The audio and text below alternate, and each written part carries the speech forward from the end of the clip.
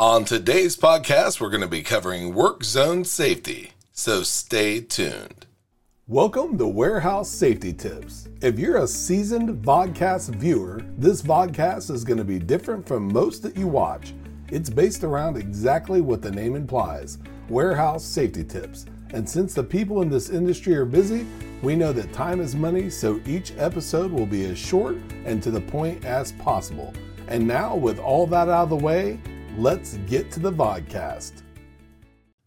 If you've ever played a game like Monopoly, Chutes and Ladders, and/or Life, you're more than familiar with following a path. Now, were you able to see your facility from above, you'd probably see similar paths to follow. These paths usually wind in and out of what we call work zones. Now, these are areas where production, maintenance, and/or some sort of activity is taking place and are usually limited to those who are supposed to be there. Now, sticking with the game references from above, it would be awesome if work zones were like the game Operation, where every time you ventured into an area that you didn't belong, there was a loud buzz.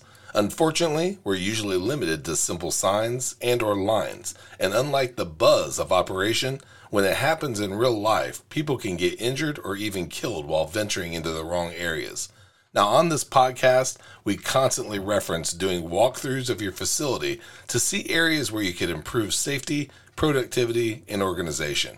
If you were to do this in reference to walkways and work zones, how would your facility rate for the effectiveness of labeling the two? Would you trust a visitor to be safe in knowing where to go without any issues? If not, then you have a lot of work to do. If so, then be sure to constantly revisit your layouts and try to improve upon the effectiveness even more.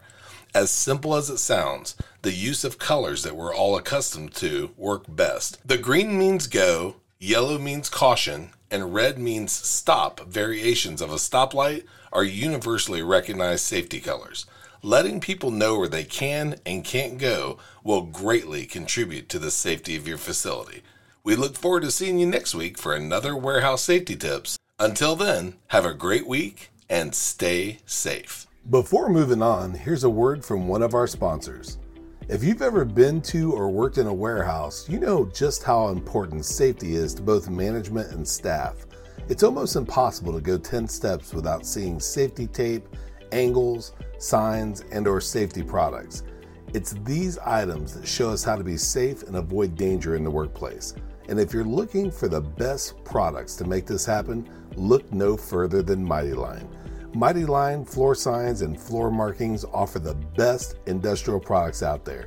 We're proud to have Mighty Line as the official floor sign and floor marking company for the Warehouse Safety Tips podcast and site. Go to mightylinetape.com/safety tips to request a sample pack of their incredible safety signs and floor markings. We hope you enjoyed this episode of Warehouse Safety Tips. If you visit warehousesafetytips.com, you'll find the show notes for this episode and access to all of our blog posts, previous podcasts, advertiser information, and much more. Thank you for listening to Warehouse Safety Tips and have a safe day.